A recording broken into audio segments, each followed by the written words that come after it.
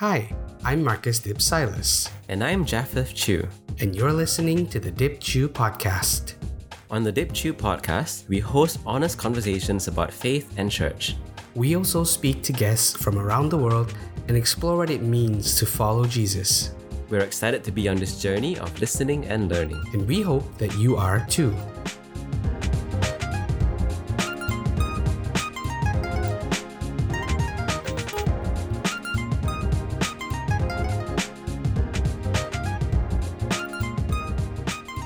Thanks for tuning into our podcast today. For today's conversation, we really wanted to listen to the life experience of a seasoned Christian, if you will, to try to step into the perspective of someone else. We are really excited that our friend Sarah Joy Sebastian has agreed to join us in conversation. Sarah Joy Sebastian grew up as a pastor's kid in Klang and has served in multiple roles in her current church, including worship leading. Sarah Joy is a wife, a full-time freelancer, and a stay-at-home mom to an ultra-resourceful toddler. She loves telling stories and would happily converse with random strangers. Her days are fueled by coffee and YouTube relaxing jazz music with coffee shop ambience playlists. Sarah is passionate about sharing her life experiences with people to help them know that they are not alone in their struggles and break the stigma of having lots of questions. We hope that this conversation encourages all who listen to be Christ-like in our compassion to those around us who are different, as we seek to build healthy church communities. So Sarah, as we start today, I just want to hear a little bit about your background in church.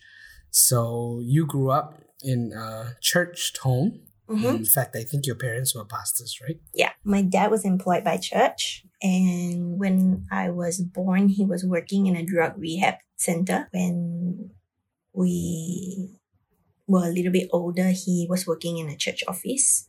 And so in like a ministry sort of position. So yeah, that was my upbringing. Can you tell us a little bit about your experience then? It's in a home that really saw ministry as a legitimate way to live, right? As a way to arrange your life around. Can you kind of tell us a little bit about that growing up? I think being a kid, like, it's just the only life you know. And my parents being first generation Christians from, the 70s, the teaching that they were like taught was so much like, everything from the world is evil and bad. No secular music. My dad got rid of the TV, so I didn't really grow up with the TV. No cinemas. So all that kind of stuff, like, I think, I wouldn't say like I lived a very sheltered life, but to a certain like aspect, like looking back, you would say it's a little bit sheltered. Growing up in church and just doing it just seemed normal until I was a little bit older. And then when like you see friends from school and all that, then it's like, oh, there's a different way to live.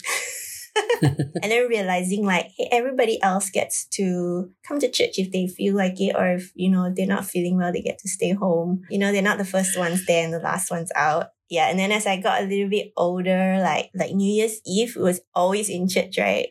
Friends would be like, oh, we get to watch the fireworks tonight or do the countdown. And I'm like, what is that? I've never like even heard of it or know about it, right? Because it's always watch night service.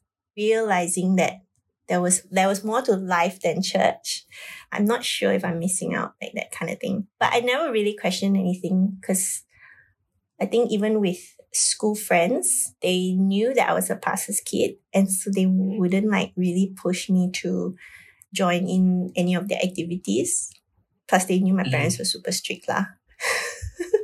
Yeah, and then I didn't go to uni. I went to Bible college. So then even more like my shelteredness continued, right? Until I got a job outside in a secular environment, which was, I was a barista.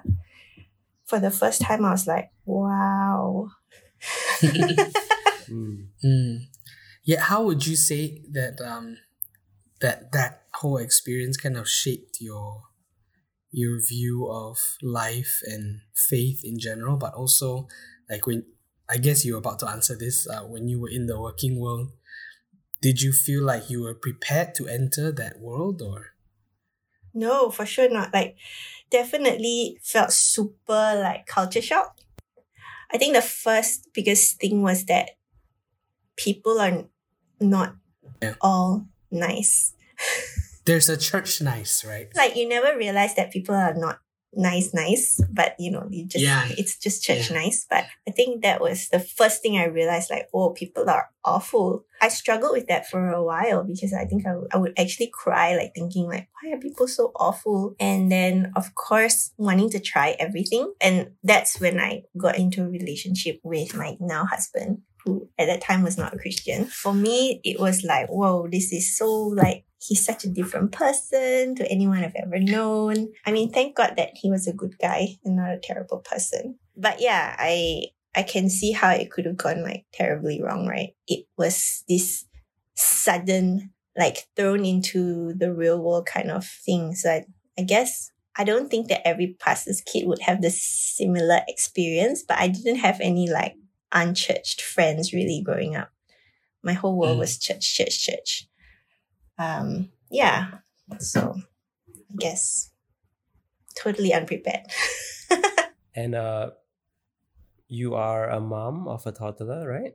Yes, I am a very active one. So how is that like being in church and participating in church? When he was born, was still 2019. So we were still like attending church.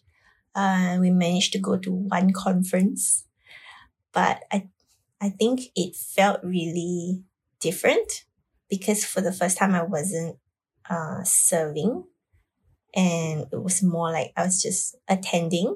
But then from the parents' room, it's such a different experience because like you can't just immerse yourself like, in the worship and in the whole thing because you've got this little baby to like look after. So I think that was a bit of a struggle, like sitting in church services. And yeah, I was kind of looking forward to when he could finally go to kids' church, right? And then COVID decided to like interrupt all those plans. He was 7 months when we went into lockdown. Since then, I think doing church with a toddler at home, even doing online church, is such a struggle. Like we turn it on, but running after the kid, and we're sort of like half listening. If I really wanted to like tune into the message, it would have to be, I guess, after bedtime at night, or while he naps. So yeah, I think in a way, I guess it's like catching what you can. Yeah, and I know that it's a season, and it's not like a forever thing. But just like in this time, sometimes it feels really overwhelming. And like even watching church online, it's like, why even bother, right? We have been having conversations, Japheth and I, with a couple of guests in the last few weeks, about what doing church means, right? Whether it's the Sunday participation previously in person and now, logging on to watch something, right? Is that church? If you miss that, does that mean that you have missed the opportunity to do church for the week, right? Or as you said, you're chasing after a toddler now, so then you watch later. Does that mean you didn't do church? Are there some of those questions or thoughts that you have had, in this time, or realizations that you've come to, especially since being a mother of a baby, going to church and realizing that it's not really, there's kids church and then there's adult church, but it's the way that we have organized, or the way that we have chosen as Christians to organize our services. It's not really organized around, it has a specific target audience in mind, right? It's a program, in a sense, Sunday program. But then there are some people who are always kind of caught out of the margins. So are they doing church by virtue of being present, or what are some of your thoughts on that? Yeah, I think when we were actually attending like physical services, it felt really strange because for most of my life I was always like involved in something, and that for me was like the whole church experience for me. Even when I was sort of in and out of church for I think a year or two.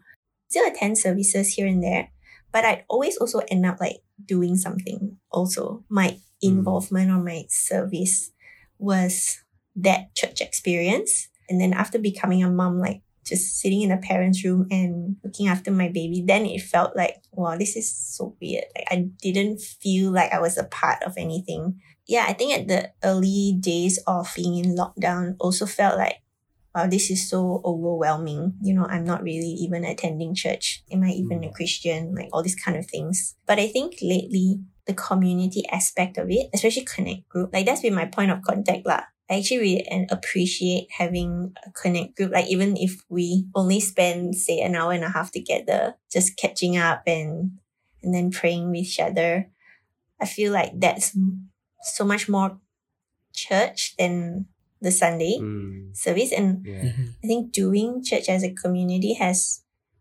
been my church experience now. Like, and also we have like this mom group chat.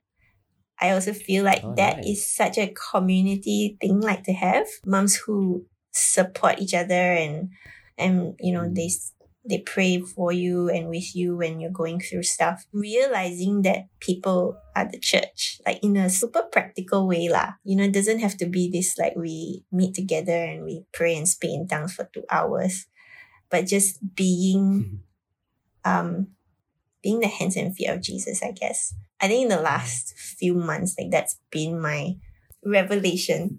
Prior to that, I think I was actually like really questioning like how Christian am I even anymore? And even if church does meet again, which our church did, I was like, oh, I don't know if I'm even ready to like go back to physical church anytime soon.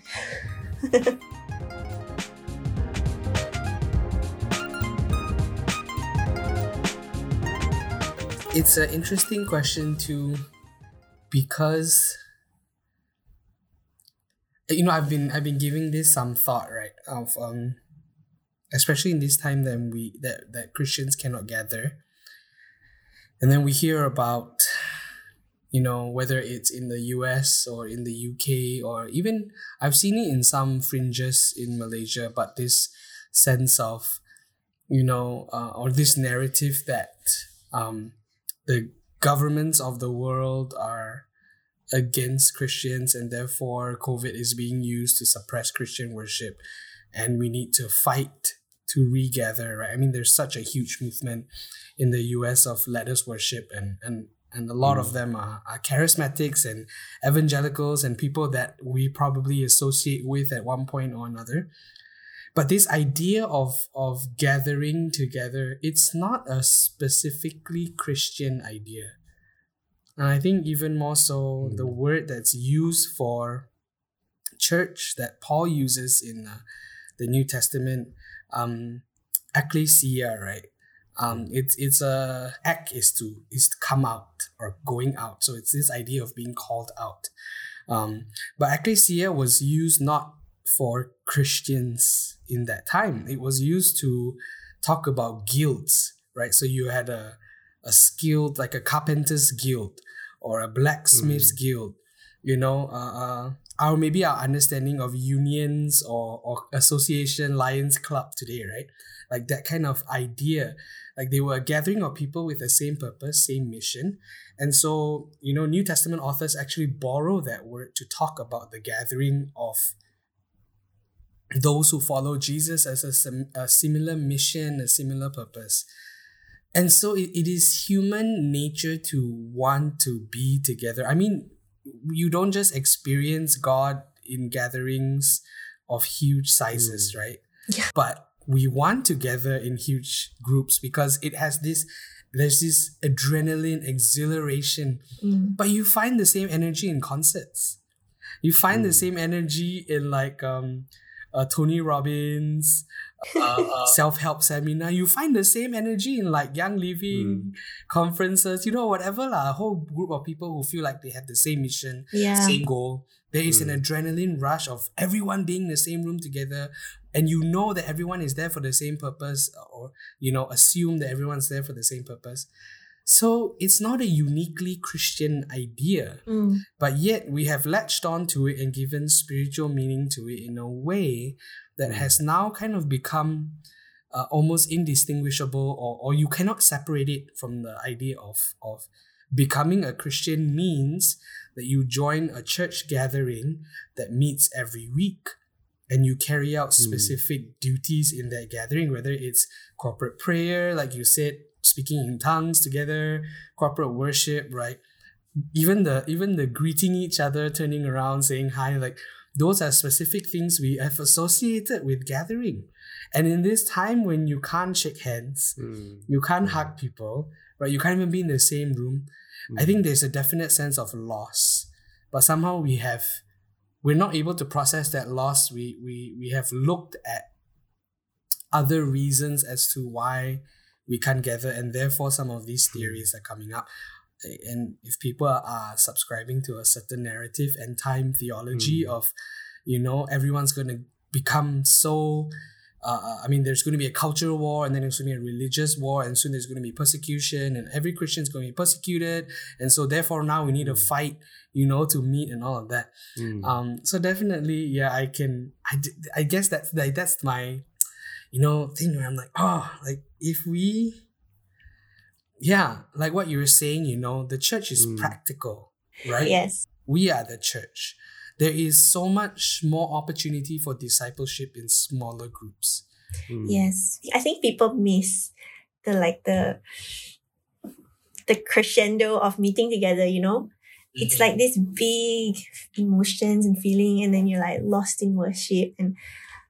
And I guess because you're in like a sort of dark room and, worship is happening, lifting your hands, like crying, everything feels like it's like just between you and God. But when you're doing it in a smaller environment, like in a house with the lights, a bit awkward. Right? It's super awkward. Yeah.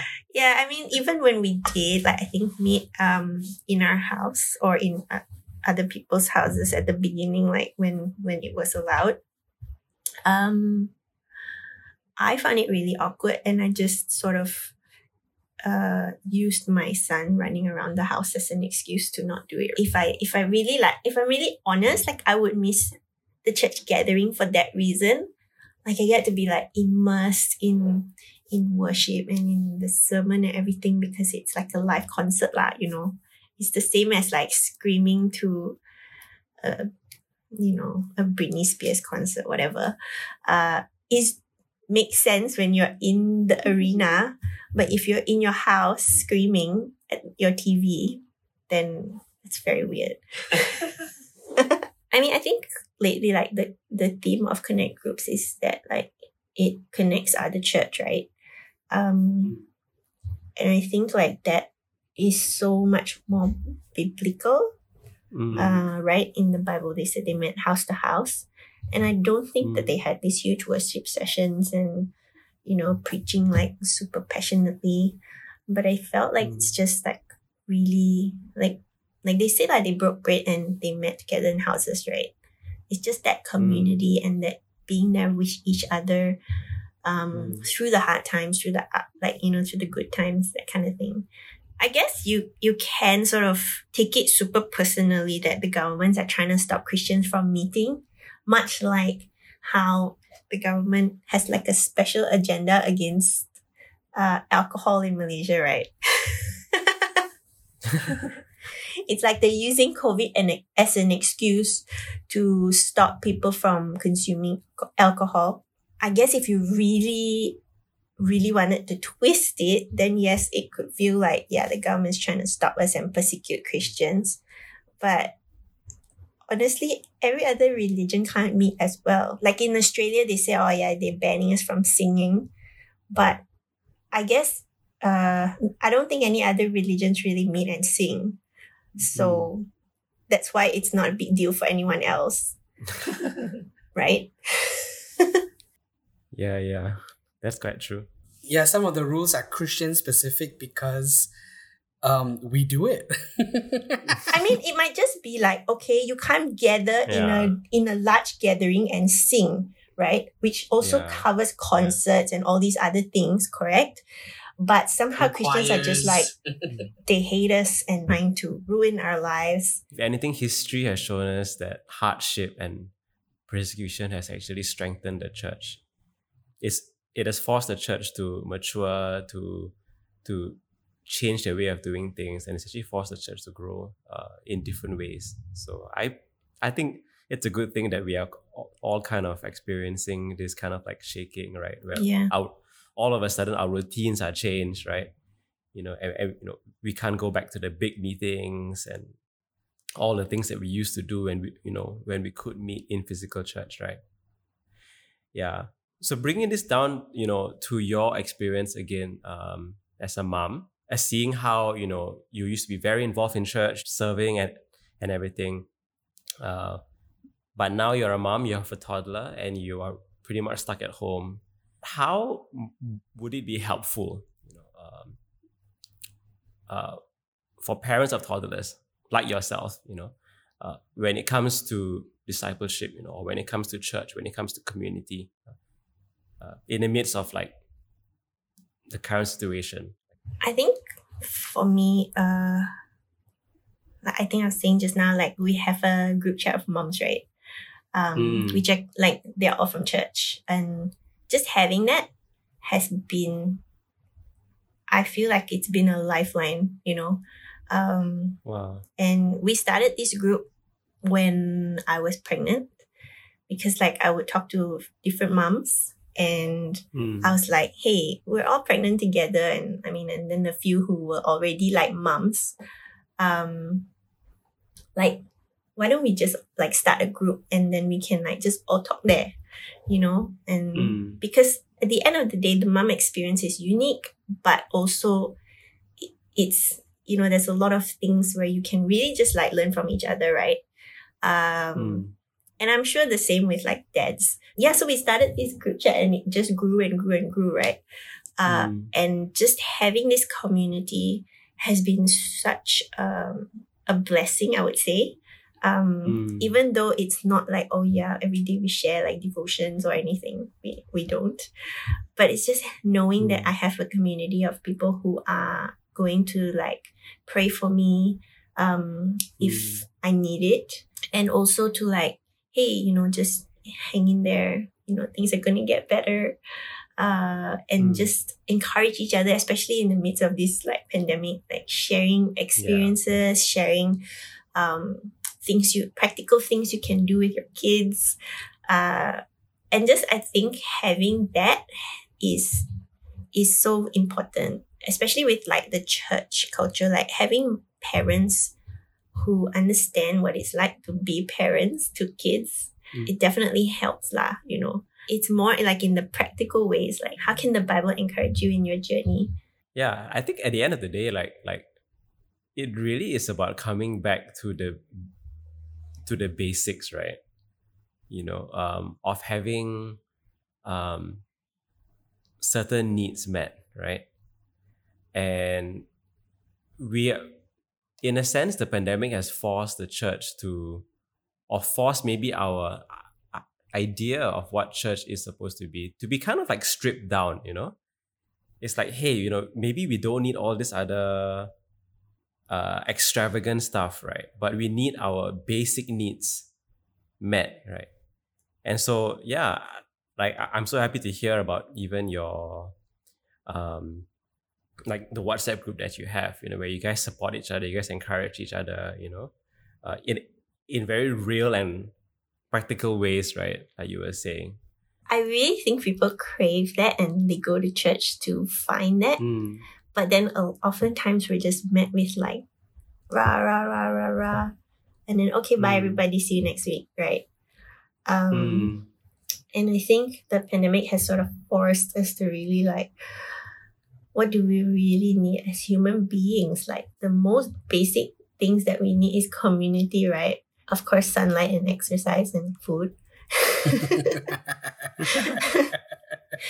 But yeah, I think that has been a recurring message, like in general, when you see even on social media and everything, people just encouraging each other to touch base with someone, like Of course, they call it mental health, but at the end of the day, it's connectivity with human beings. Like, that is what keeps you sane. And I think that as a Christian, is meeting with each other, and however it may be, online, in person, but it's to meet your basic needs of just being in connection. And I think in a secular environment, it's like, talking about the stuff that you're going through. But in a Christian environment, it then means that you're bringing like God into that conversation. But at the end of the day, really, it's just coming down to like, what is it that you're struggling with, right? And now having that God element there. In our Connect studies, been talking about the plank in your eye. I mean, one of the studies where it was the best sort of accountability people that you can have are those people who own their mess, right?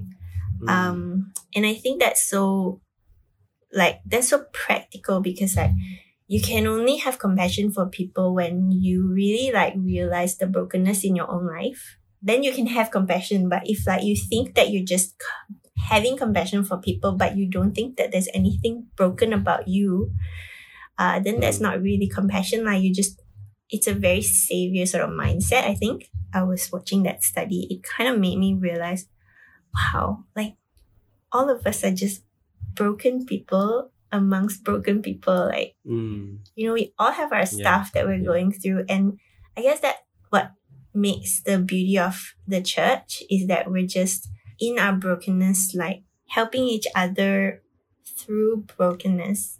There's parts of me that was broken before and are now healed. Now I can help someone else who's broken in that area. But that person probably has struggled with something that I'm currently struggling with. And then in turn, like, we can help each other, and like realizing each in our brokenness are able to help another person's brokenness.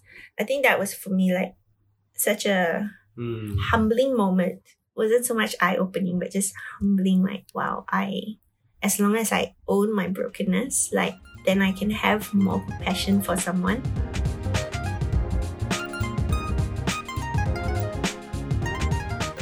I think that's essentially the beauty of being human. Yeah.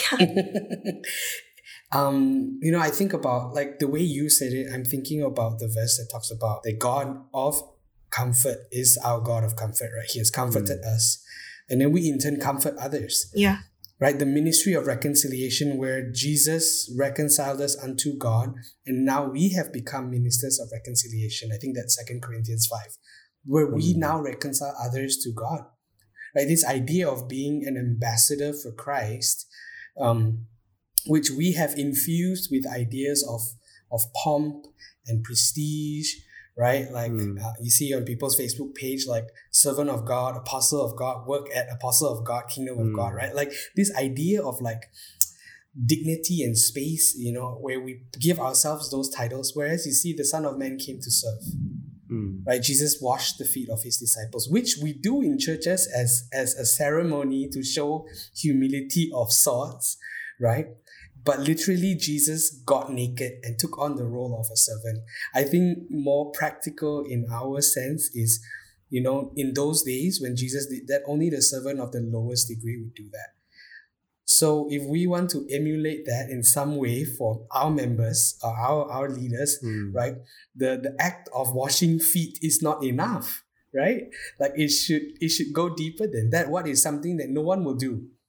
Right? Change someone else's kid's diaper. I don't know. Clean someone else's, it's unthinkable for a person who is not a servant to do, right? And that is the position we've been called to. And so like you are saying that we are broken, we come to the acknowledgement of our brokenness, we come to the realization of the plank in our eyes before we call out the little speck in someone else's eye, right? And then through that, we are actually serving each other. We're actually serving the church. When you own your plank, you're not going to call people speck out because I've got stuff. And I think it really will help you want to not judge other people in in that way, Maybe if as Christians we were more forgiving and gracious about other people's sins and mistakes because we realize our own sin and mistake, then we would be less judgmental, right? We would extend the grace to others that we have extended to ourselves. I remember one time my dad was kind of admonishing me in a very Christian tone, right? And he was telling me that how he saw a pattern in my life where I was really hard on other people and then I was lenient on myself. So I took that to mean that, now I got to be doubly hard on myself. Oh no. And that took me on a whole journey of I had to scrutinize everything about me because someone has pointed this out. But now I'm coming to, I guess the pendulum is swinging more to a normal position where, I'm like, no, it's not this. I don't think my dad's intention was to tell me to judge myself as though if I'm not pure and spotless, then I'm in no position to say anything. But I think what he was saying was to deal with others graciously. And as a pastor, I see that in his life. He deals with others graciously when I don't think he should. When I think he should be disciplining or saying something to a church member, and he deals graciously, then I'm like, why you do that? That's a sign of weakness. And then, but it's not really, it's extending that same grace. But as a culture, I guess, in the church, right, we are not known to be gracious. We are not known to extend that. This might not have been your experience, but I wanted to kind of ask you about, kind of bring it back to the earlier parts of our conversation where you mentioned that when you started working as a barista and then you met your now husband and he was an unbeliever at that time.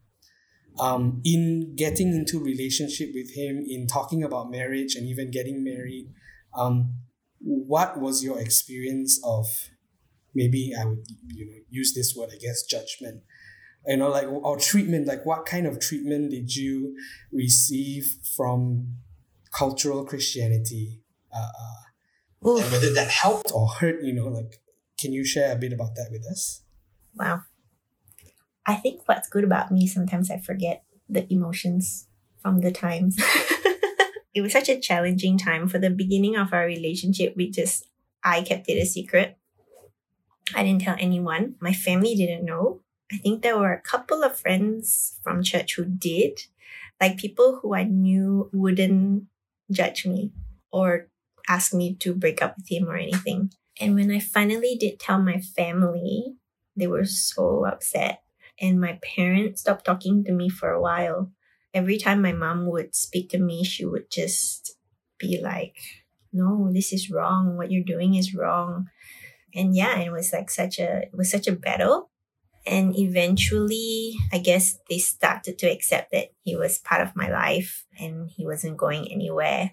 Before he proposed, he went to see my parents to ask for their blessing. And they kind of said, you need to become a Christian lah, which I think pushed him further away from church than it would have brought him closer, that condition. We got engaged anyways and decided to get married nonetheless. I was like, you know what, we're just going to do this. And so we got registered for our ROM date. So even the 2 days before the ROM, again, my mom asked me, are you really going through with it? And I was like, yeah.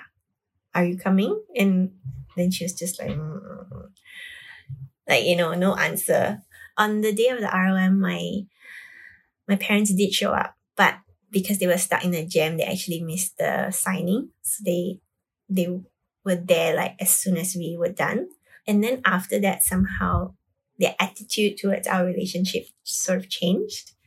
I guess because we were now married already, right? No choice, right? And they became a lot more friendly with my husband. And of course, now he was a family member. So it was such a weird experience for him. And I know that it hurt him very deeply at that time. As time has gone along, our relationship as a family has improved so much more. And we did have a really last-minute ceremony. But at that time, he was still not a Christian yet. So here I was marrying a non-Christian. But we did have a church ceremony. So that was family. In terms of church, like, I think there was that stigma that I was getting married to someone who's not a Christian. It's always going to be like, praying for his salvation and all these kind of things. To be honest, if I was a not Christian and all my spouse's friends talk about is praying that you would change, I think I would also feel a bit sad. It's like no one accepts me for who I am. There is a condition attached to being married to you.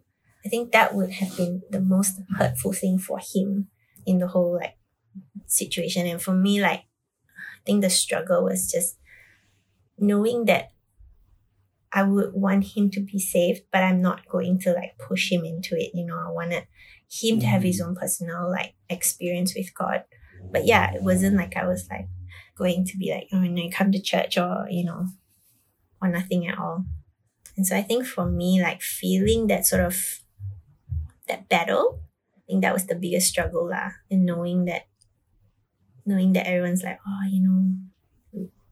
can't wait for him to become a Christian. It's like, yeah, but he's my husband. Like, are you like, do you care about him as a Christian person, or do you care about him as a person? Like, I think I also remember like having a conversation with my parents about like, why can't you accept him as a person that I love? Like, as my parents, why can't you be happy for me? And I think there was that disconnect then, like being parents and being pastors. Yeah, and I kept trying to think like, as a normal family, if your child like marries someone, wouldn't you be happy anyways? Like, whether that person was, save for the fact if they were a serial killer or something. But if say that person's flaw was just that they had one arm, would you still be happy for that, your child? In this sense, it's like my person's flaw is that he's not a Christian, and that was it. When you really like think about that, then it's like, wow, it's actually so sad. But like, if someone who like listens to my story and thinks, oh yeah, okay, then I can go and marry a non-Christian person, there's also the struggles and the challenges that we have to face like as a couple, like in terms of our belief systems and just how we navigate like our lives together. Like, there's of course going to be a lot of struggle like there. So yeah, I get why people say marry like Christian, you should marry Christian lah, because then it's just so much easier because like you're really on the same page. But we've had to go through so much to be on a similar page. I wouldn't say we're 100% on the same page even now. Of course he has since had his own encounter with God and got saved, and he's on his own journey. Like, but still, I would say that it has been so challenging. Sometimes it makes it even more challenging that like he feels like he's not accepted by the people around us. Maybe it's not the experience that people have towards us. Maybe they don't realize like that's how they come across, I guess. But obviously to us, that's how we would feel lah. Yeah. We were talking with someone, one of our guests, a couple of weeks ago about belonging before believing, and how most Christian communities organize themselves based on belief. That's why we have, even in the US, the Baptist denomination, there are like many Baptists. Right, there's the Southern Baptist, there's the Independent Baptist, there's the Missionary Baptist, there's the African American Baptist, like there's the all these different Baptists, like Charismatic Baptists, you want to call them whatever. But because they are so organized around belief systems, right? Not just belief systems, but specific doctrine. There are specific things that they associate with, and those who don't do no longer belong to that fellowship. And that's great if theological purity was what church was trying to maintain, right? If there was a way even to maintain theological purity, but I would contend that there's no way to maintain theological purity because if for the sake of argument, theology is pure and you hand it to a human being who is impure, then it's no longer pure, right? The interpretation or the propagation of it. Yeah, and so this idea of what if we organized our gatherings, our communities, around belonging before we got people to agree to the beliefs that we actually were a community, like we actually embody what it means to be a community. And I think in this case, we could stand to learn from, even your story and what you just shared with us. I feel that the church, I wouldn't say the more progressive people, I think maybe in the US they would call them the liberals. Those people who subscribe to being more welcoming of everybody, no matter what your belief systems are. I think at the end of the day, I was talking to someone the other day, and I said, I wish we were all more like Jesus, because he ate with the sinners. He hung out with prostitutes. And I don't think he was there trying to preach to them. I think he was just there being himself. And they would have felt the acceptance and the love from his person, like from just him being present, without expecting them to acknowledge that he is the Son of God. And if we are really going to be followers of Jesus and be like Jesus, then maybe we need to be a lot more like that. It doesn't mean that we condone what they're doing, but it doesn't mean that we can't be friends with them or accept them into our circle or let them come to church. And at the end of the day, it's their encounter with Jesus that's going to change them, not us preaching theology or doctrine or anything. It's like at the end of the day, it's people encountering God for themselves. And I think God is very personal. God is the only one who knows what we're going through and how he has made us. And God is so personal to us. Like even my experience with and versus your experience, like it's already so vastly different. And like at the end of the day, that's really what it comes down to. Like whether or not you your belief system or the way you live your life may sound so wrong to someone else and might not be exactly what the church says is acceptable, but trying to force someone to conform to our standards and our theology and our explanation or our understanding of what Jesus was saying, is just going to push people away, I feel. But I think it has to come from, again, to that place of compassion and realizing that their crap may not be same with our crap, but we have crap too. One of the reasons why we wanted to have you on was we don't, we say we are talking to experts on faith, right? So we have had different people with different credentials, like quote unquote experts, like who can really be an expert on something so subjective. But in a way, like you are an expert of your own life too, right? And your experiences. And we want to hear, what people's experiences are, because at the end of the day, we can talk about all these models and all these different things, right? But, I think it's so important for our listeners and even for ourselves to be connected to real life stories, because I think that's where, the gospel is essentially alive, right? The gospel does not remain alive if we just have a Bible in the house, for one, if we just have pastors preaching sermons, for another, right? The gospel is alive in the interactions that we have with others. And, I'm on the side where I see theology and doctrine as very necessary. It's so necessary for our life, but I have seen how it has been used to keep people in line. It's been used for gatekeeping. It has not been used for its true intents and purposes, which is help people know God better. Yeah.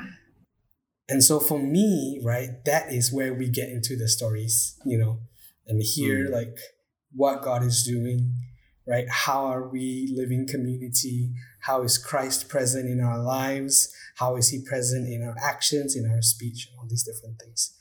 So we really appreciate having you share your story with us, Sarah. Thanks for having me. Yeah, we're thankful for you.